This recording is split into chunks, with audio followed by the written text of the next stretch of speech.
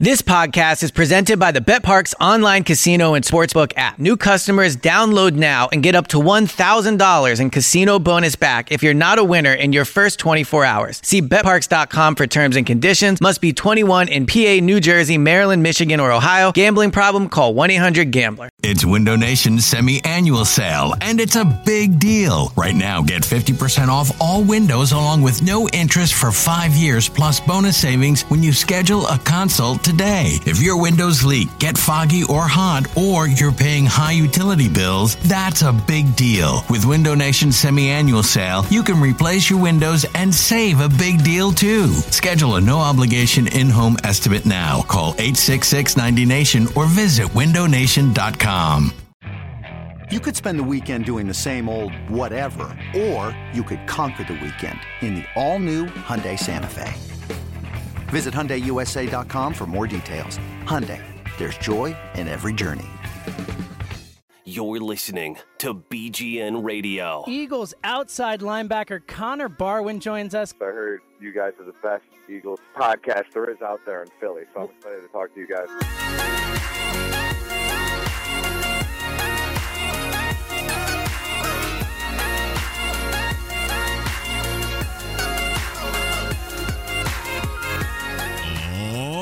What's going on, Bleeding Green Nation? We have made it to episode number 176. Is that right, Brandon? Are we on 176? Am I miscounting? 176. Now, how about that? I love it. 176. It is John Barchett. It is Brandon Lee Gouton. We are here for the training camp updates. That's kind of what we're inching towards and leaning towards, and that we can almost start to think and smell of the preseason as August is just right around the corner. Also around the corner, some very large news that we will finally, I know we've been teasing this forever. I know that there are a lot of people like, oh my God, it's John, have to keep bringing this up every freaking episode.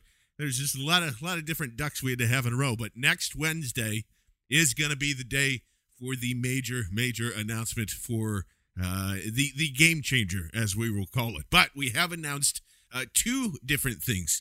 And the first thing that you need to be made aware of, as we all know, when you go to SoundCloud and Stitcher and iTunes and Google Play and you look at BGN Radio and give us those great 5-star reviews and you subscribe to wherever you want to, or you have the RSS feed in your podcast catcher, we love that part.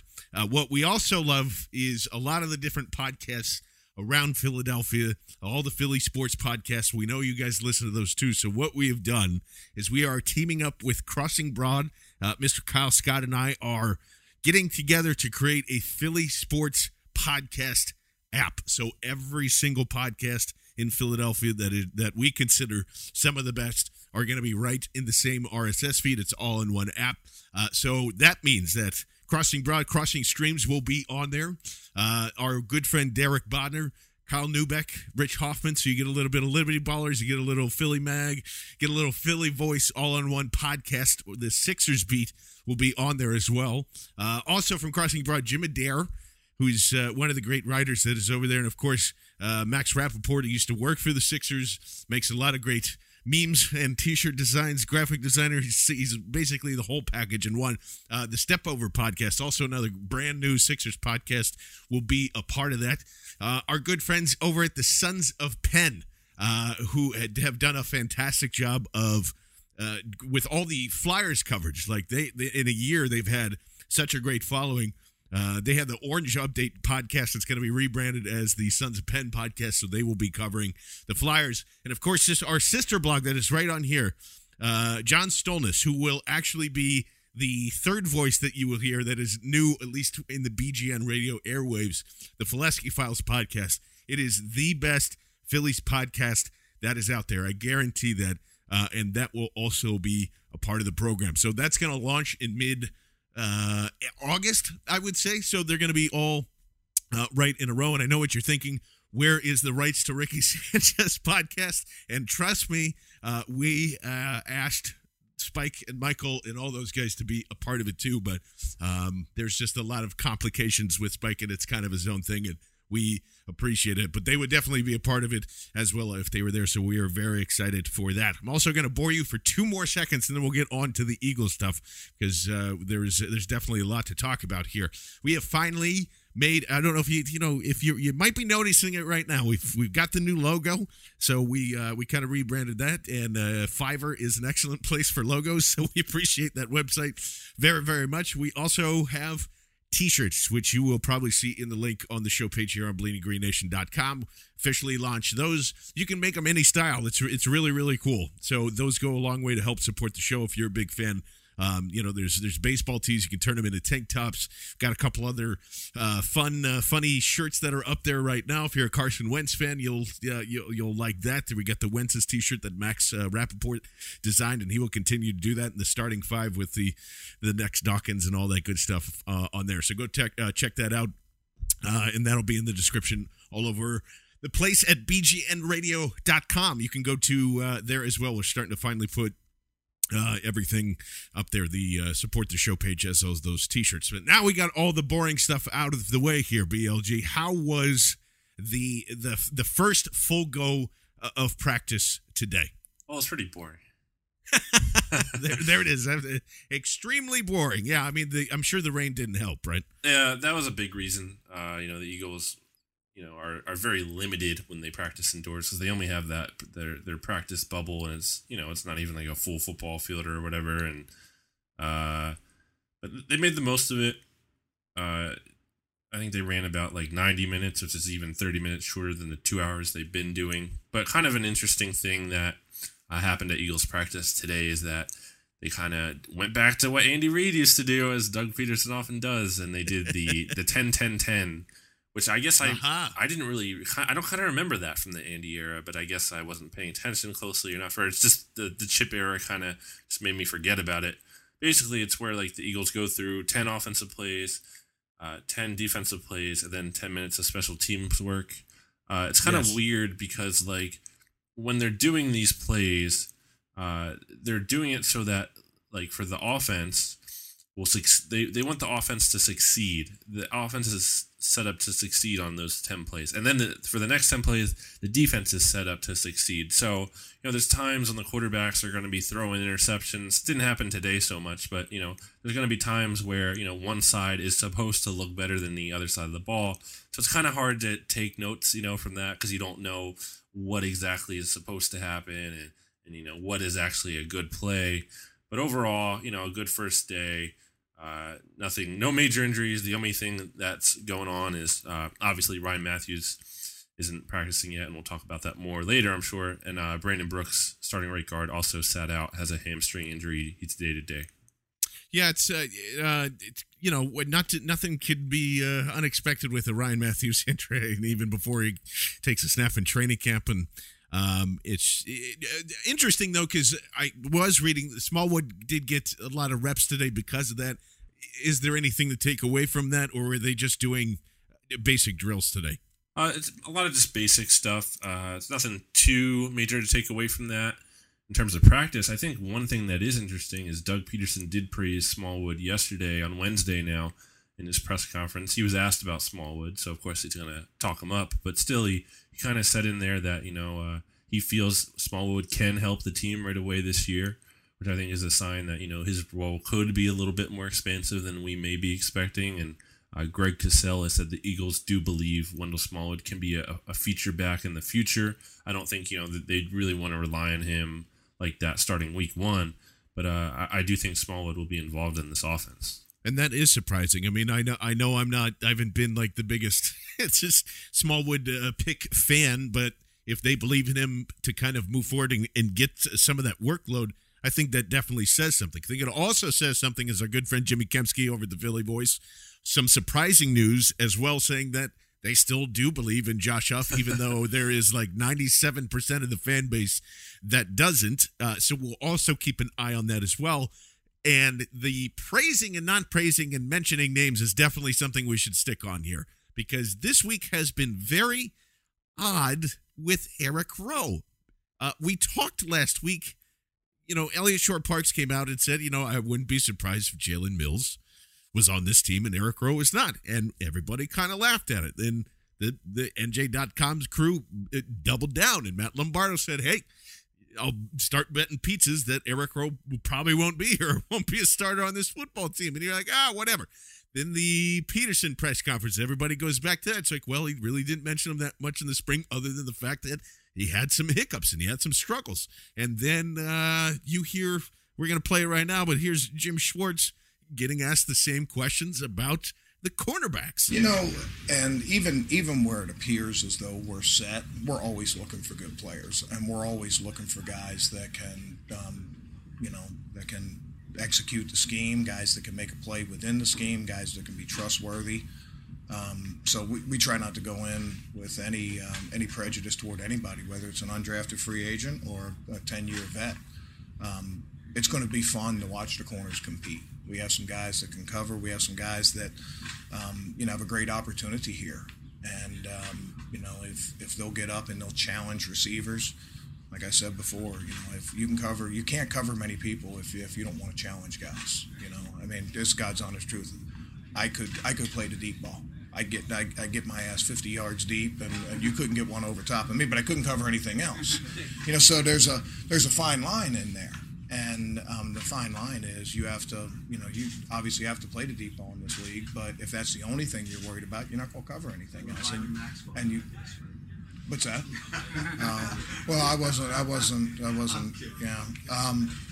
But, just with the blend of veteran players, a guy like Nolan Carroll, who we talked about, Leotis McKelvin, some young guys that have some opportunities, Jalen has done a nice job for a rookie so far, and Ron Brooks is going to have an opportunity. You guys coming off injury, like Shep, who's been out here. I think it's going to be exciting to watch those guys. And if they show the ability to cover, and they show that that they will challenge guys, then we'll find use for all of them. And again, no mention of Eric Rowe, like they are purposely calculated not talking about him.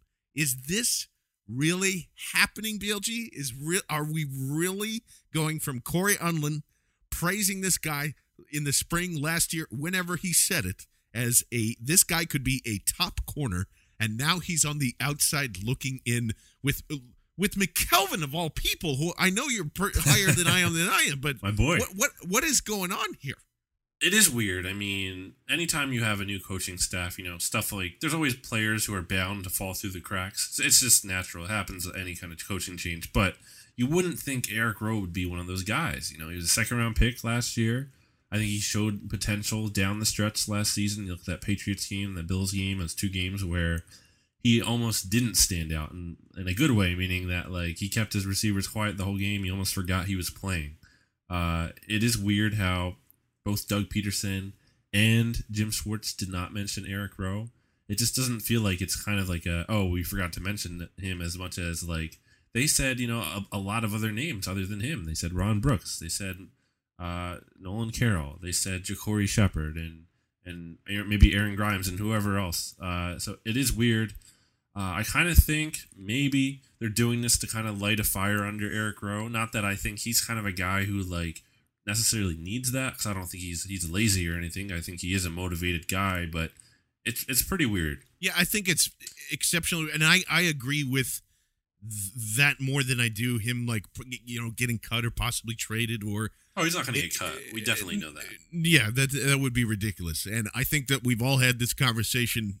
James and you and I had this conversation having beers in Center City, Philadelphia. And we said the same thing. You would move Eric Rowe to safety before you would even think of even trading him. Doesn't really make sense to me. With the depth that you have at safety, he can definitely play there. He's basically like Malcolm Jenkins. So same type of things where you wouldn't put him in the slot because it's the same issue. You saw that with Malcolm Jenkins last year too, where he couldn't cover Cole Beasley. So just kind of all over the place. But I do subscribe to the theory that this is, and I wouldn't even necessarily say it's lighting the fire under Eric Rowe's butt. This is a new coach. This is a brand new defensive scheme, and it's Jim Schwartz. And if you're not going to do the right things, he's not going to play you. So there are no guarantees when that comes in. And you see that with every new head coach that comes in here. You see that with every new coordinator that comes in here. There is not a defined set of starters, unless, again, they're the type of players that just kind of supersede scheme and you're going to play them no matter what, like Fletcher Cox. We obviously know that there's not going to be a problem with him no matter where he goes in a 3-4 or 4-3. He will be there. But those guys that, especially a guy that is in year 2, who's like, yeah, this is where it's going to lock in. I really do think that they're trying to create competition that will rise to the cream of the crop, and you will see Eric Rowe be phenomenal this year because of that mindset in here. Maybe they give him a little chip on his shoulder saying like, hey, wait, I'm a second-round draft pick that came in here that didn't start for half the year and then just basically locked down the last half. What's the deal?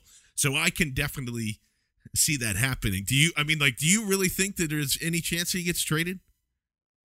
Not really. And I think it's early too. We're talking about all of this, and it's not even the full first week of training camp. We'll see how the reps get split up. Today it was mostly Leotis McKelvin and Nolan Carroll on the outside, although that was more of the nickel package. I think Ron Brooks was even getting some looks. And yes, Ron Brooks, a guy who was mostly a special teams guy. Yes. And the guy who came to Philadelphia and said his first words were, "My name is Ron Brooks, obviously." Which is great, by the way. Oh, I love that. But yeah, so I mean, this could be like a thing, maybe where, the fact that Brooks is in there could be a sign that like they just kind of want to get the guys in there who know what they're already doing. Like Schwartz is getting his guys in there, and maybe they're they can change things around later in camp. We'll see. And we, as I mentioned at the top, there's going to be a lot of new different voices. We had Adam Harriman, who joined us last week to kind of introduce himself. This week we wanted to do the same thing. We just we would have had her on completely. The timing didn't really work out. So I want to introduce everybody.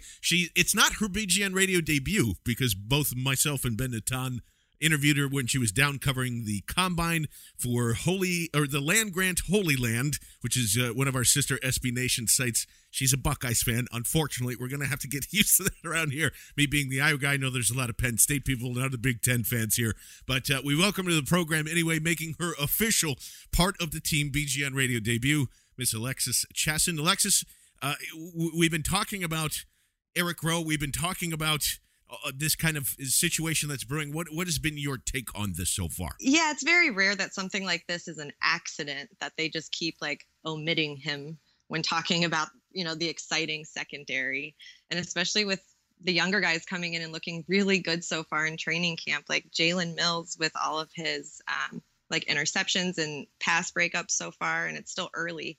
I just feel like he's going to be gone probably soon.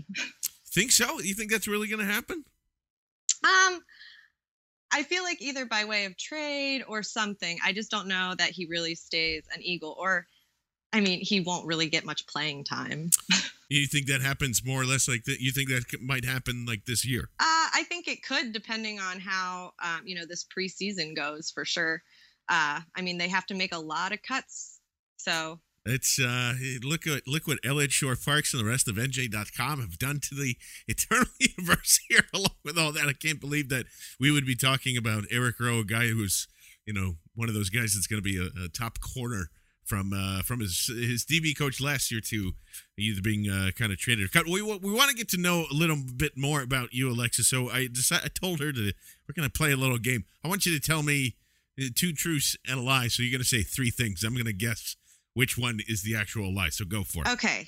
So I wrote for our college paper. I was banned from a bar in college for getting into a fight. Uh-huh. And Archie Griffin was my neighbor. Okay. Yeah, see, the Archie Griffin is your neighbor is pretty rare. I'm going to say you don't look like the fighting type at all. So I'm going to say that's the lie. That's the truth. What happened? Story time. Oh, it just, some girl was talking about me a little too close to my head, and I heard, and I may have been a couple drinks in, and I got mad about it. So wait. Well, hold on. What was she whispering into your ear, or what was she saying that set you off? I don't even remember at this point, but it was enough for me to be like, do you know I can hear you? Like, I can hear you right now. And then it just sort of snowballed into a whole big mess. And, ended with, don't come back. And I was like, okay. Wow. Did you go all Nigel Bradham on her, or what? Did you throw punches or did you just get thrown out? I tried. We were being like held back by some of the me and my those. girlfriend were being held back by some of the guys in the group. Like, don't do this. A bro fight, basically, is what you ended up in. Yeah, Okay. but yeah, I still am not allowed back. Well, I'm sure I could go in now. I probably don't look the same, but. Oh my God. So what is, and just for you, like, what is your end game as far as journalism, NFL, Eagles? Where do you want to be? I just want to be writing and talking about the Eagles, really. That's like my passion, and I'm pretty sure my friends are really sick of hearing me talk about it at this point. So it's good to, have a new audience and new people to talk to about it. It's hard to do when you're in Columbus, right? If you're an Eagles fan. It really is. It's so lonely here. Like, I saw some guy with an Eagles hat on the other day, and I yelled out the window, "Fly, Eagles, fly," because you never see it. Like, it's such a rare. I'm surrounded by Bengals and Browns and Steelers. Like, even at like our local, grocery stores, they have little sports sections where you can buy stuff, and it's always those three. You feel left out. Yeah. Yeah. No, I totally get you. As a transplanted person that's been around all the time, I totally get that. So, well, just getting back to the Eagles then. So what is your kind of outlook for the season? Obviously, we've kind of gone over the same storylines over and over again. I think the concerns are valid. Everyone expects the defense to be good. No one's expecting the offense to do much here. But this is kind of what I've always thought of too. If this is how I'll phrase this question, because if really the coaching staff was the issue, that has been the main complaint from everybody from going into last year, and the talent was there and the coaching was the biggest issue. So if you have this new regime change and you have all these different coordinators and you have Jim Schwartz and Doug Peterson knows how to control the locker room and treat veterans correctly, then why is it, do you think, that so many people have a 6-win or 7-win mentality? If that's truth, shouldn't they begin competing, I guess, for the NFC East title? I am an eternal optimist. So I see it being a pretty decent year. Definitely better than 6 or 7 wins. I think that a big part was the coaching, obviously, but I think that was just the stem of the issue into like the whole culture. I feel like a lot of the players weren't playing, for the team, like for the unit. And I just feel like they brought in a lot of guys this year who really seem to be those team guys, like the guys who get right out into the city. They want to be, in Philly. They want to surround themselves with the culture and just, fight for the Eagles. And I feel like that's sort of heart was missing because, like you said, the talent was there. But when you started gutting players, then, you sort of took away that spark. And then you're just another football team. And so I feel like until they show that they have that spark, which I think, they could, because like I said, they brought in a lot of good guys. And I feel like Peterson's really energetic. I think they could be like one of those, oh, wow. Like they go on a run for a good part of the season. Like, the first couple games might be a little nail bitey, but after that kind of get into a groove. And just kind of, and hit their stride in there. It's a possibility, and the optimism will probably be needed this year. So you can definitely be in charge of that. But Alexis, thanks so much for hanging out with us, and of course to the BGN radio listeners, you can catch her anywhere and go check her out on Twitter. She's got only less than 1,200 followers. How is it possible? At Lovely Buckeye. Alexis, we'll catch you next time. Thank you so much. Thank you. See you soon.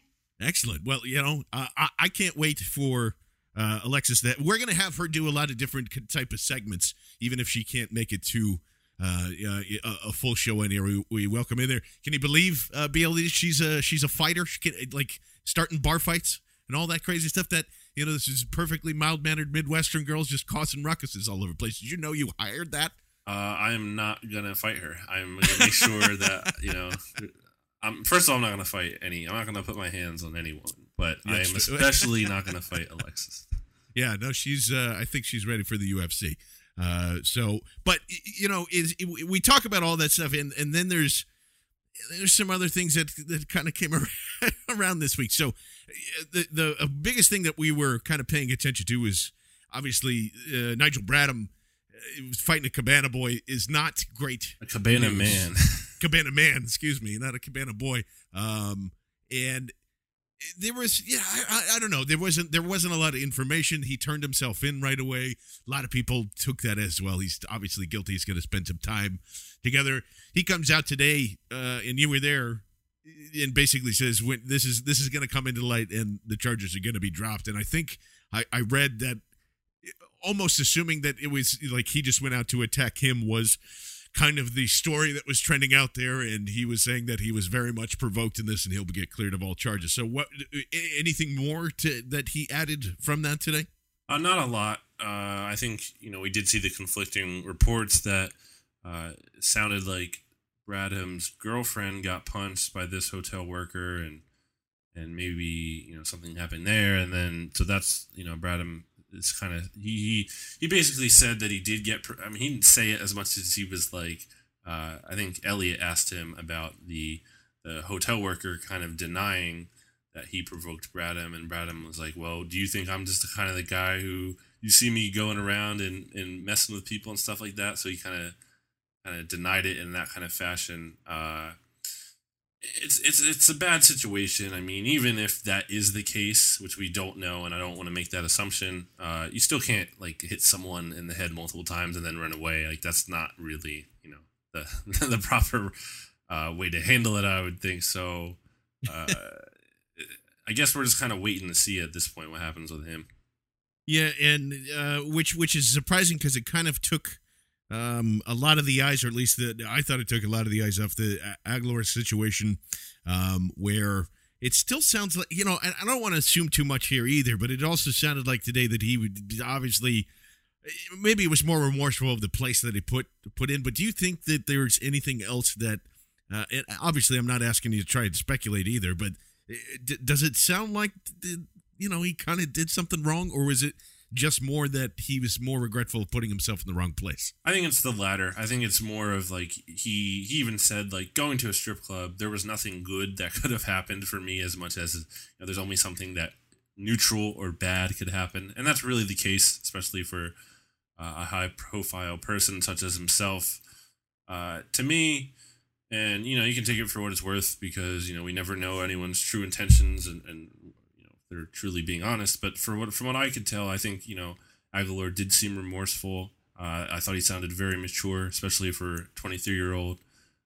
He did seem like he admit he did something wrong. I don't know as much as the claims were, as much as again coming back to just being in the wrong place.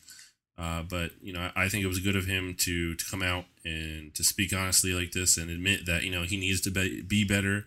And he said, this will make me a better person, and I'm never going to put myself in this situation again.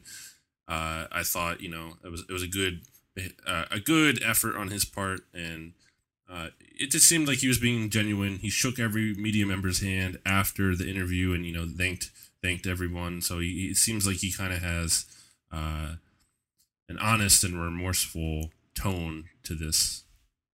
Yeah, and that's kind of at least by, again, the perception that I've always had of Nelson Aguilar, and what we've been told is that he is that type of stand-up guy, that he's, and that kind of, when he, I might be reading too much into it, but most of the time, most players don't go around shaking hands with all of the. Oh yeah, that's not a regular thing. That's not normal.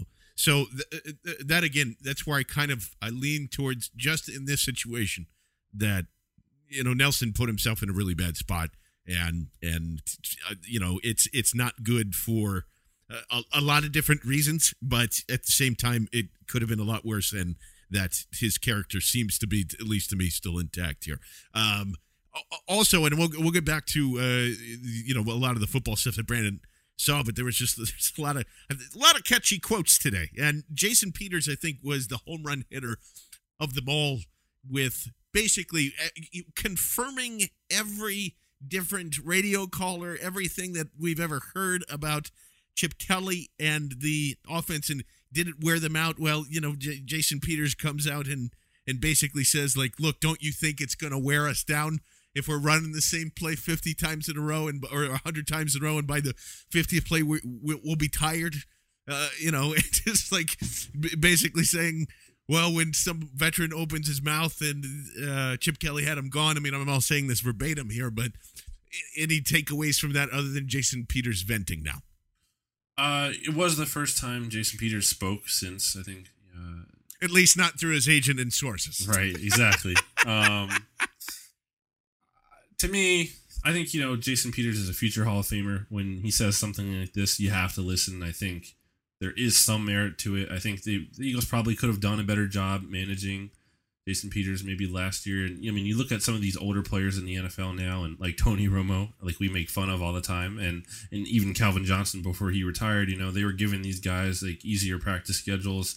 Probably Chip, wouldn't go for that as much because he just loves practice and he's big into uniformity and everything and not special treatment. But I think, there might be special situations like where it is with Peters where he might need that extra time off and things like that. And maybe, that was part of the disconnect between Chip and the players and everything we heard about that and him not, getting some of the players. And Jason Peters even said one of the biggest quotes, I guess, that came out from today was that, anytime one of the vets did speak up in the locker room, the Eagles got rid of him.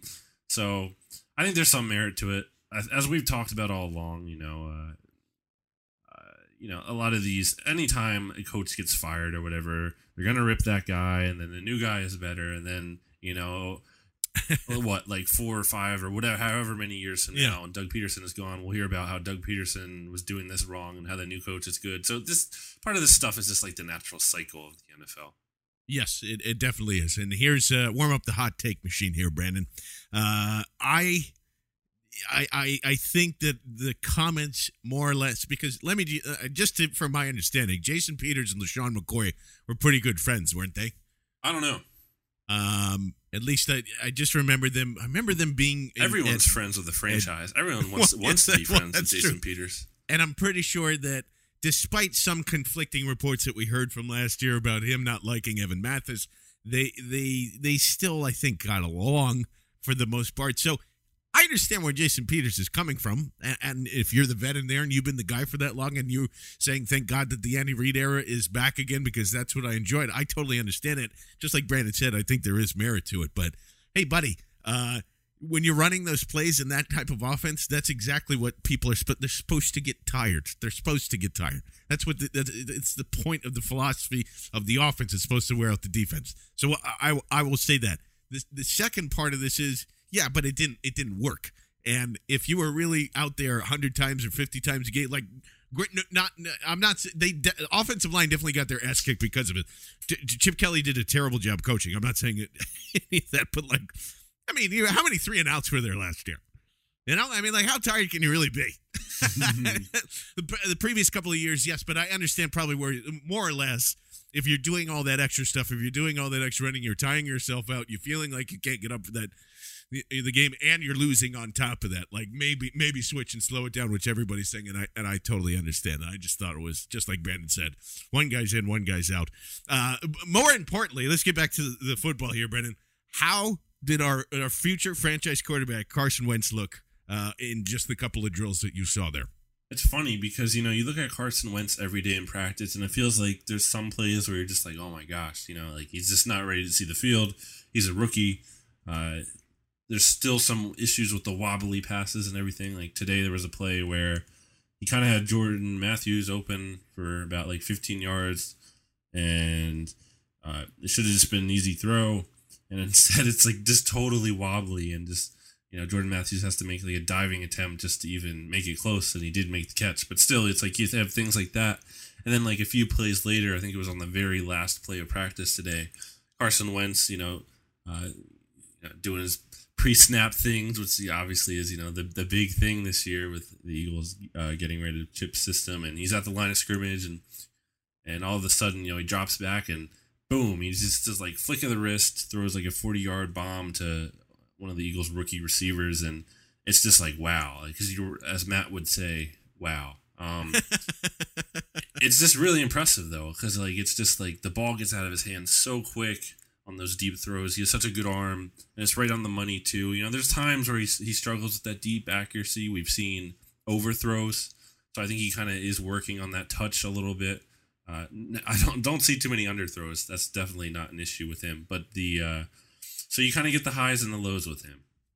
Yeah, and that's kind of it's something that we that's why I really want to see him in game action. I want to see how much he has to learn, because we're all just kind of throwing darts here and saying like, wow, he needs this amount of time. He should sit for this amount of time. He needs this kind of an experience going in here.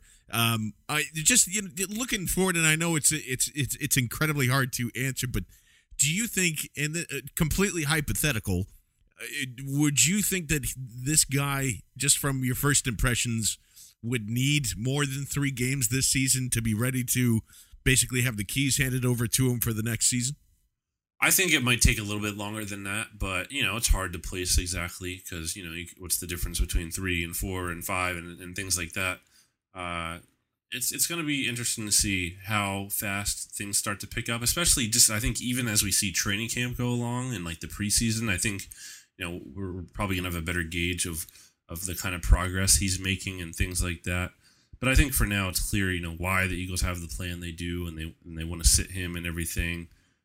One other thing I want to say about Carson Wentz is I thought it was really funny yesterday, now again on Wednesday, when the Eagles they still only had like the 30 or so guys there who showed up early, the rookies, quarterback select vets, but they gave Sam Bradford and Chase Daniel off. I thought it was really funny how and interesting how Carson Wentz was kind of like taken, he was the lead dog in practice, because like Sam isn't there, so he wasn't like, when Sam is there, I feel like, you try not to overstep his bounds, because he's the rookie and he knows his role. But, when Sam isn't there, he's kind of like giving everyone high fives and he's like rallying everyone. I just thought it was fun to watch. That's pretty cool. And yeah, one thing it's going to be hard to be mad at Carson Wentz. That's my take. As much as he might have those rookie struggles, I think that he's, again, he seems like a really great guy, and he can't be too hard on him. Although I'll probably completely turn that around when he throws like 5 interceptions in one game and flip out and say, oh my God, what did the Eagles do? But with that being said, let us get into some of your questions. We want to hear from you. Call the Duncan Philly Anytime Hotline. Leave us a message, and we'll put you on the air. 267-245-6066. That's 267-245-6066. Or tweet your thoughts to us at BGN_radio. Well, we just talked to her not too long ago, Miss Alexis Chasson, is Jalen Mills keeping his green hair for the entire season. Also, why can't these rookies hold on to the football? Do you think Mills keeps the Green Goblin look there, BLG? I think he did say something about that he's going to stick with it for a while. And how did it take this long in the podcast to get to Jalen Mills, future Hall of Famer Jalen Mills? He is. I know. I mean, I kind of like joke about it, but he's been really good. And, the pads haven't come on, so you can take it for what it's worth. But I swear, like every single day, like no exaggeration, Jalen Mills makes a play. He had one today. Jordan Matthews he has tight coverage on Jordan Matthews, kind of trailing him a little bit, though. Matthews makes a good effort, gets his hand on the ball, but they're going to the ground, and Mills just knocks it out. And this is almost becoming routine at this point. So the rookie has been impressive. And what was the other part of the question, John? Why can't the rookies hold on to the ball? I think she's referring to a lot of this week. Just a lot of UDFAs out there. So that's part of the problem. That, and it's any kind of Eagles receiver wearing or any kind of receiver wearing an Eagles jersey just can't catch the ball, apparently. Yeah, already. And when you have the newest 4th string quarterback out as your wide receiver, that kind of gives you some perspective on what's going out there. Good friend Juan checking in. Real talk. Can Hicks fill in the void of Ryans as a leader, and what do you expect from him this season? I think so. I think last week's season we were seeing people call him Simba. Like Hicks was earning respect from his teammates. I think he's that kind of vocal guy. I think, not only that, but his play speaks as well, how good he is and things like that. I think he's a well-respected player on the team, a high-character guy from what he can tell. So, yeah, I do think that is the case. And obviously, there were times last season when Miko was banged up and Hicks had to go in. And I think, and just even Hicks being around Miko was probably a good experience. So, yeah, that's not a concern at all. Also, follow up from one. If you were stuck on an island, I've been thinking about this one. Which BGN member would you rather be stuck with, and or who? Which one do you want, and who don't you want to be stuck with? BLG, you want to go first? Yeah, it's really easy for me who I don't want to be stuck with. It's you, John, because then how would we get the podcast out? It's a real simple answer. Well, there you go. That's See, a good one. It's not even offensive. That's right. And then who I want to be stuck with? I got to go James, because, Yeah, man. I got to go James. It's going to, I think I wouldn't want to be stuck with Patrick because and it's one, that means that the Queen of Jeans has disbanded, and I would feel terrible the entire time it was there. Two, if somebody comes along, like what if Jane in the jungle comes along? He is clearly going to win out. Yeah, and where's my offspring gonna go? Nowhere. So I'm dead. And but maybe, and then he's got. And I'm gonna be the first one eaten. So he gets the girl, and they're gonna eat me because I have the biggest part of the meat. So I'm out. I'm out with that. And I also think I'm gonna be stuck with James because, like I said before in previous podcasts, we're basically already kind of married anyway. So getting to our good friend, the Eagles Intel. What's up, buddy? Good. Thanks for chiming in once again. Is this the last season that we see of Jason Peters in Midnight Green? He kind of addressed that today with the rest of the scrum and the media, where he's just kind of more or less, he's kind of year to year with this thing.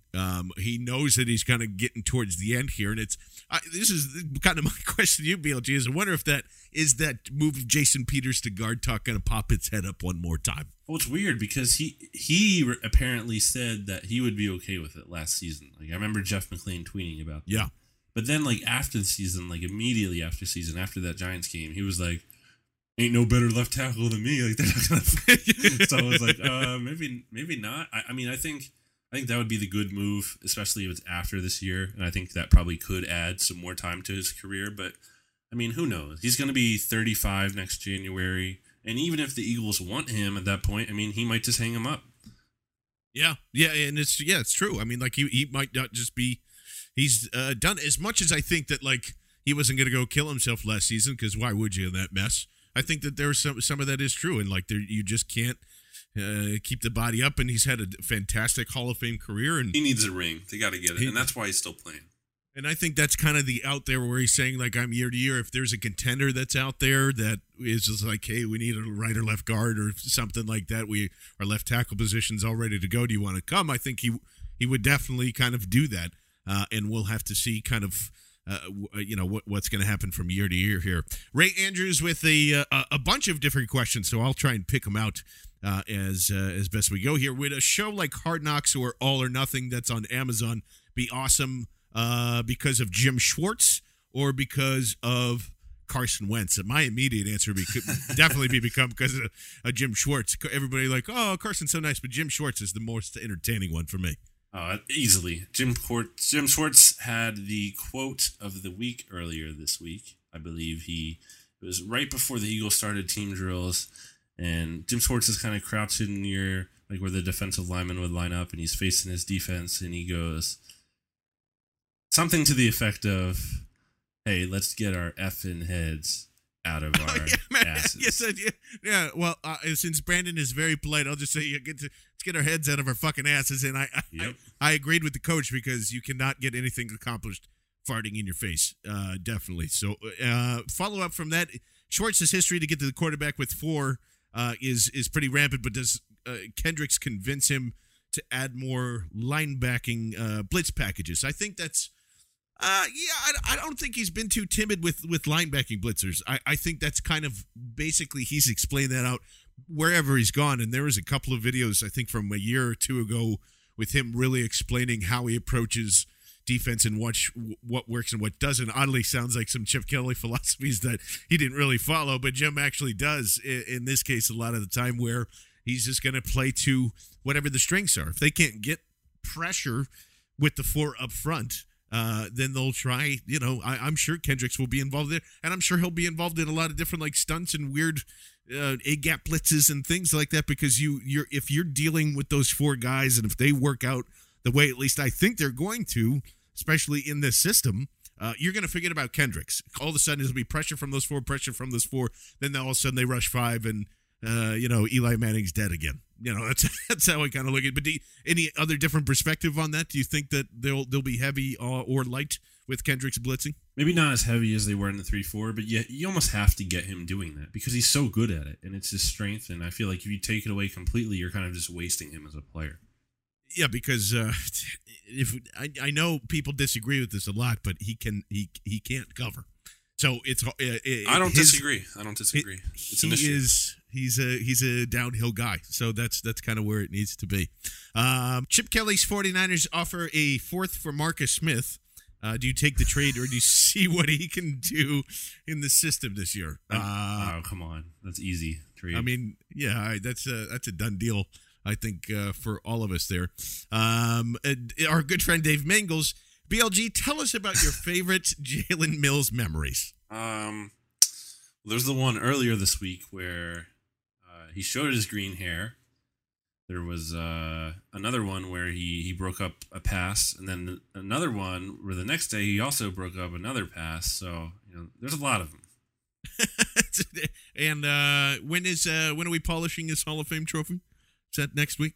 Probably Eagles Ring of Honor. I think it's been done already, actually. From our good friend Albert Lord, pick one Eagle to be POTUS and one to be the VP. That's a great question. Who is on your Philadelphia Eagles only presidential ticket? To me, the president has to be Jason Peters, man. I mean, wow. Everyone respects that guy. No one is going to try to cross that guy or mess with that guy. Everyone's going to listen to that guy. Everyone in that Eagles locker room listens to Jason Peters. So Jason Peters is the VP or the president. The presidente. The vice president. I'm going to go Connor Barwin because the defense has to be represented as well, of course. And I feel like Connor Barwin could probably have a future career in politics if he wanted to. He's always active in the community and things like that. I think his father has experience working things like that, so he would be a good VP. So I feel pretty good about that Peters Barwin ticket. I also have Barwin as VP because of the things you just described. I'm going to go Malcolm Jenkins. Yeah, that's a really good as president. And what we have, we have two really strong leaders, and we have, socially aware on one side and fiscally responsible on the other. And they it's basically what everybody screams for all the time. By the way, that is the dumbest line in politics. Well, I'm actually right in the middle. As much as it's just as dumb as mentioning Gary Johnson's name. Sorry. That's a whole nother discussion. We'll leave the politics out of here. Hey, our good friend Johnny Page, who is brand new to the BGN community, does a lot of great all 22 posts, and you will see that throughout the entire season. He's really good at that. Ask some questions. Do you think any possibility, do you think any of the possible slot corners, Mills or Brooks, will be better than Jenkins was in the slot last year? I don't know if the plan is to have Mills in the slot. I think they've been working him more outside. Yeah. But I would say that pretty much anybody but Malcolm Jenkins in the slot is probably a good idea. I don't fully agree with that. I think Jenkins is actually, depending on the matchup. I apologize. He struggled against Beasley, but I think for the most part, I think here's a hot take for you, or maybe it's not. I think he was better than Brandon Boykin was in 2014. Oh yeah. What I have that in my head. So yeah, I think Malcolm Jenkins did a phenomenal job covering the same size wide receivers as him, mm-hmm. but the shorter guys. Colby's, I think, was his real only big issue. So yeah, I'm comfortable with whatever they kind of do. I think they'll probably have to have him do that at some point, but I would think that they want him more or less playing safety than they do in the slot. Right, yeah. It won't be this full-time role like it almost was last year or that often, because they actually did sign guys to be their slot guys, whereas opposed to last year where they had a slot guy, they traded him, and then they thought they had a slot guy behind him, and that guy got hurt, so they kind of were forced into playing Malcolm down there. I think it's probably going to be Brooks from what we've seen so far. If the answer is no, then do you expect Jenkins to still cover the slot at times? Then, Johnny, yes, sorry, we answered that. I apologize. We do. Mm-hmm. But we don't think he'll probably primarily be used in there. Ryan Jones, you think Rowe has a shot at the practice squad this year? I'll hang up and listen. Obviously, he's joking. There's everything's kind of been going back and forth here. Here's the most popular question. It's been the most popular question in 2013. It was the most popular question in 2014, 2015, and guess what? It's the most popular question again this year in 2016. BLG, can you guess where I'm going here? No. Would you trade for Josh Gordon? And if so, what would you give up for him? That's from our good friend Turtleneck, who's always listened to the show, and we appreciate that. I say you give up absolutely nothing for him. Oh, nothing? So you wouldn't give up a seventh for him? Nothing. Nope. No, come on. Wouldn't do it. You would, why? Well, a seventh. Yeah, it's something right, like sure. But anything above that, no. To me, I don't see why the Browns would get rid of him. You know, I've heard all right, they drafted 5 receivers or actually, whatever it is. I take that back. I'm going to take my answer back. Okay. I would not trade for him. I would not trade for him if he's going to be, especially since he's going to be a free agent next year. No, he's going to be RFA, I think. Is that what's happening? Yeah, okay. so all right, it would then be it's easy to keep him. All right, I'm back to the 7th round. Yeah, to me, I mean, the Eagles receivers are so bad. And one thing we didn't mention that I should mention now is that the Eagles did apparently show interest in, and I'm so disappointed they didn't get him, Anquan Boldin. And oh, yes, we didn't mention that. Yeah, and that's kind of interesting because I think that shows, they're not, crazy in love with the receiving core, and they might have wanted to add like a veteran guy or just even a more talented guy. Although they do reportedly believe in Josh Huff, as we mentioned earlier in the show. I think Josh Gordon would be awesome, but I just don't think. To me, I don't see why the Browns do it. Why not just you're the Browns. You're terrible. Why not just try to see if he can actually stay on the field and you can do something and maybe trade him later. I don't know. I just don't think they would have a ton of motivation to move him. But if I was the Eagles, I mean, the most I would give up, I don't know, like maybe a 4. I'm thinking a 5 would be the very most. I'm thinking a 5. I can't do it. I don't think I could do 4. I mean, there's just, well, you're right, and I think for the Browns themselves, like, there's no reason just to keep do him. that. Just you've come this far already, and then you're gonna have him and Corey Coleman. Damn, man. I mean, that could be potentially really, really good for the Browns. I don't expect Josh Gordon to stay on the field at all, though. It's like, why give up anything for this guy if you full well know that it's a whole different situation? No, I'm going to go back to nothing again, because if you really had that, if the Eagles were more in a place where everybody felt like, God, if this team just had a wide receiver, let's go. And they're not there yet. At least I don't think so. And I want to talk a little more about that in just a second here. But the Eagles don't have anything, right? They got 6 picks in this upcoming draft, 7 if Mark Sanchez actually starts 4 games, which still looks like he's going to here.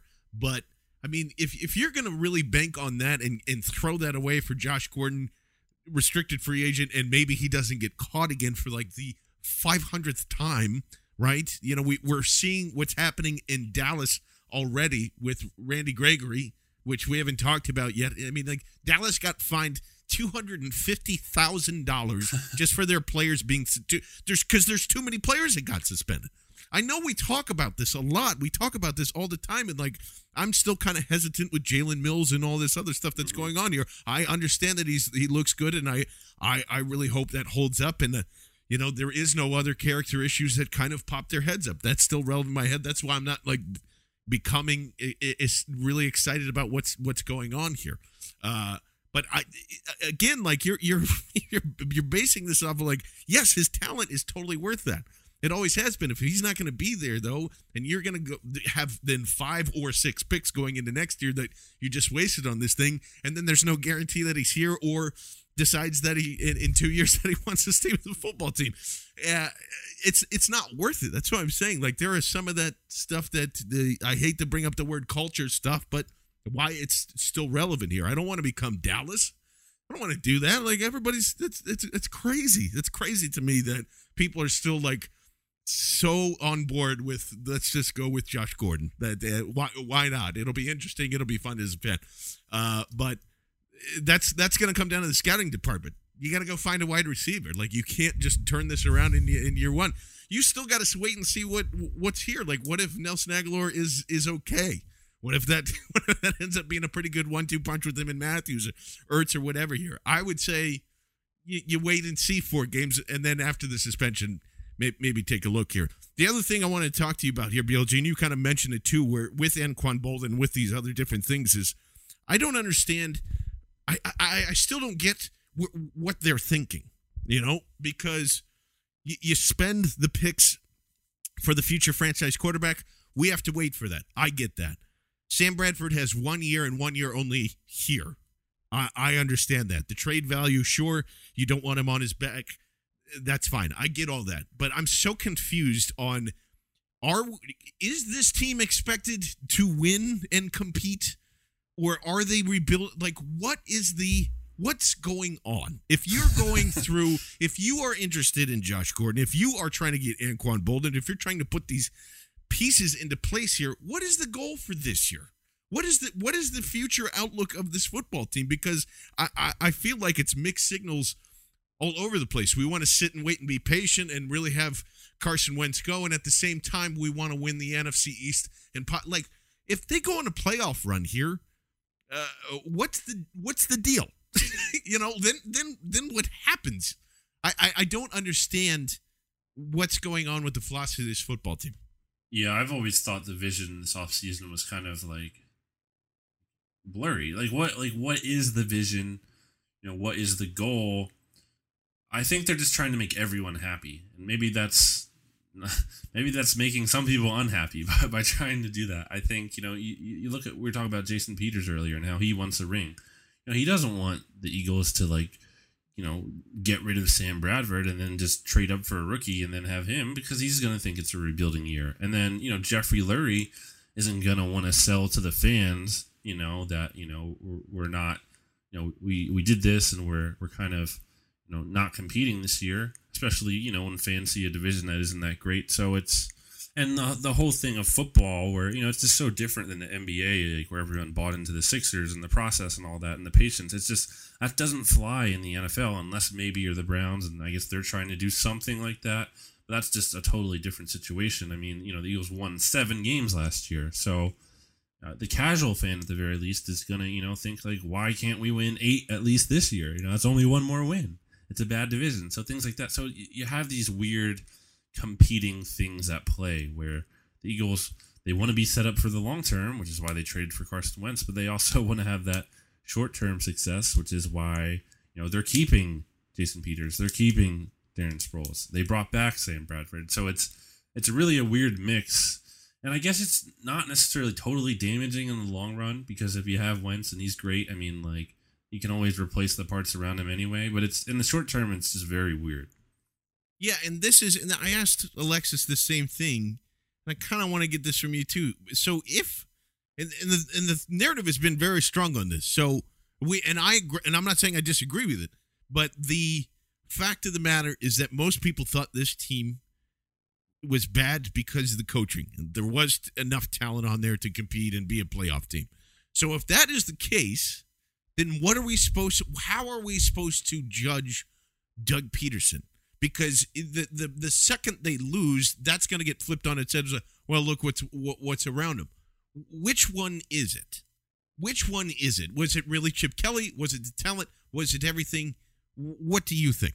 Well, I think people didn't think it was just the coaching, because I think, we look at everyone, a lot of people are blaming Chip Kelly, the GM. So I think, a lot of people thought that was an issue, and they obviously made those moves, and, Murray's gone, and Maxwell's gone, and Kiko's gone, and Sam Bradford is still here for some reason. And so I think it's going to be interesting to see how we're going to judge Doug Peterson. I think, a lot of people we've all talked about this plenty of times by now. I think, everyone's excited to see the defense, but very skeptical about the offense and everything. To me, like James and I did a show, I guess about a month or so ago now, about like realistic goals for the season. I think, my realistic goal for Doug Peterson is kind of first of all, just prove he's not totally incompetent as a head coach, which I don't think. I'm not saying that's gonna happen. I'm not saying like I know he is. I'm just saying like I need to see that. I also need to see that he can do something with this offense. I'm not expecting him to make it a top 5, top 10 even unit. They just don't have the talent for that. But for them to somehow show some kind of improvement in offense, to me, I mean, I'm seeing improvement, and that might not manifest itself in wins because I think the Eagles have a tougher schedule this year. Yes, the division is weak, so I think they should be competitive, but I think, you look at the schedule, and they have some tough games on there. I think there's that stretch where they play like the Packers and the Seahawks and the Bengals like 3 weeks in a row. So, I mean, like, it's weird. I don't think you can use wins as the only metric, although as tempting as that is. I think Doug Peterson, it's going to be hard to evaluate him only in 1 year. Yeah, and I agree with that. I think that there is, I just think everybody's very confused, and that will continue to happen until we actually see some football games here, some real awesome football games. Of note, just before we close out, I know we mentioned a lot of the Cowboys stuff that was kind of happening here. Our good friend Nick Foles, rest in peace, my friend, got cut from the Rams, which I will officially declare the Eagles finally won the trade. Yes! Although not really, because they're getting rid of Sam Bradford soon. And what was that tweet that was going around that was saying, like, congratulations to the Rams as they won the trade officially because they no longer have Nick Foles or Sam Bradford on the football team, which is probably really the case. Then I'm starting to think that this was more or less a troll tweet, but there is a radio host in Minnesota who had Patrick Rusi, I believe is a 1500 ESPN, who is out there, who tweeted, hearing that Nick Foles has been told that he will have a chance to compete for the QB job if he signs with the Vikings, which just kind of let everybody on fire. I believe Sully, we all know Sully Football, who's an excellent troll and football fan on Twitter, might have gotten onto that. But still interesting. I correctly predicted that came out, and that Fitz would immediately sign a contract with the Jets, and sure enough, that did. So to end this prediction, I think that Nick Foles ends up in Cleveland. No, that's right, and that is a dream come true if that happens. I mean, if you have Tony Romo or Nick Foles backing up Tony Romo, that's just I think that's a match made in heaven, and I can't wait for all the blogging the boys guys to be like, well, actually, 27-2, Brandon Weeden did better than that guy, like all that stuff. I can't wait for it if he actually ends up signing down there. BLG, any final thoughts as we're rolling out here into? We'll have to see what happens on Friday with training camp, and what are you looking forward to kind of next week as well? Well, I guess 3 things. The first thing is just imagine Nick Foles just, he's under center. He drops back. He just keeps dropping back because that's what Nick Foles does. He's just dropping back, and Vinny Curry is just like chasing him down, and he just, they're like sacking Nick Foles just 30 times in a game somehow. He's just every single drop back. He's just dropping back super far, like that Instagram post I have. So that's the first thing. And why, yes, I do think it would be funny if he ends up with Dallas. The second thing is, as far as next week and everything, training camp is a grind, John. I am exhausted. I am somehow still, especially with the DNC in town. Yeah, that doesn't really help things. Yeah, oh yeah. But we have 4 more straight days of practice here: Friday, Saturday. Don't forget, Sunday is the first open practice at the Link. No tickets necessary for that. Starts at 10. You can just show up. And then they have another practice Monday, and then their first day off is on next Tuesday. So we have that going on. That's thing number 2. Number 3, John, I'm going to spoil the announcement here. Uh-oh. Next Wednesday. Sorry, I have to go. Oh, sorry, Brandon. We almost had it on there, but seriously, next Wednesday is going to be pretty sweet. I will also say, go and have some fun Sunday. Go to the opening training camp practice.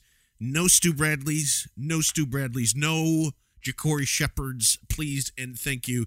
And maybe some no rain would be quite nice. So for myself, John Barchard, of course, for Brandon Lee Gowton, we thank you as always for listening to BGN Radio, especially this episode number 176 right here on BleedingGreenNation.com. and bgnradio.com. You've been listening to BGN Radio, right here on BleedingGreenNation.com.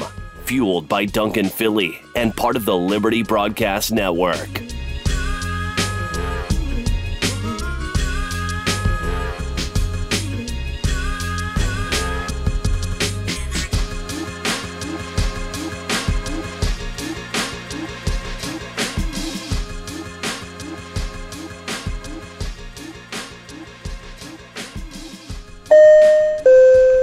Folks, we have now reached our final destination of Philadelphia, Pennsylvania. We realize you have a choice in podcast, and we thank you for choosing ours.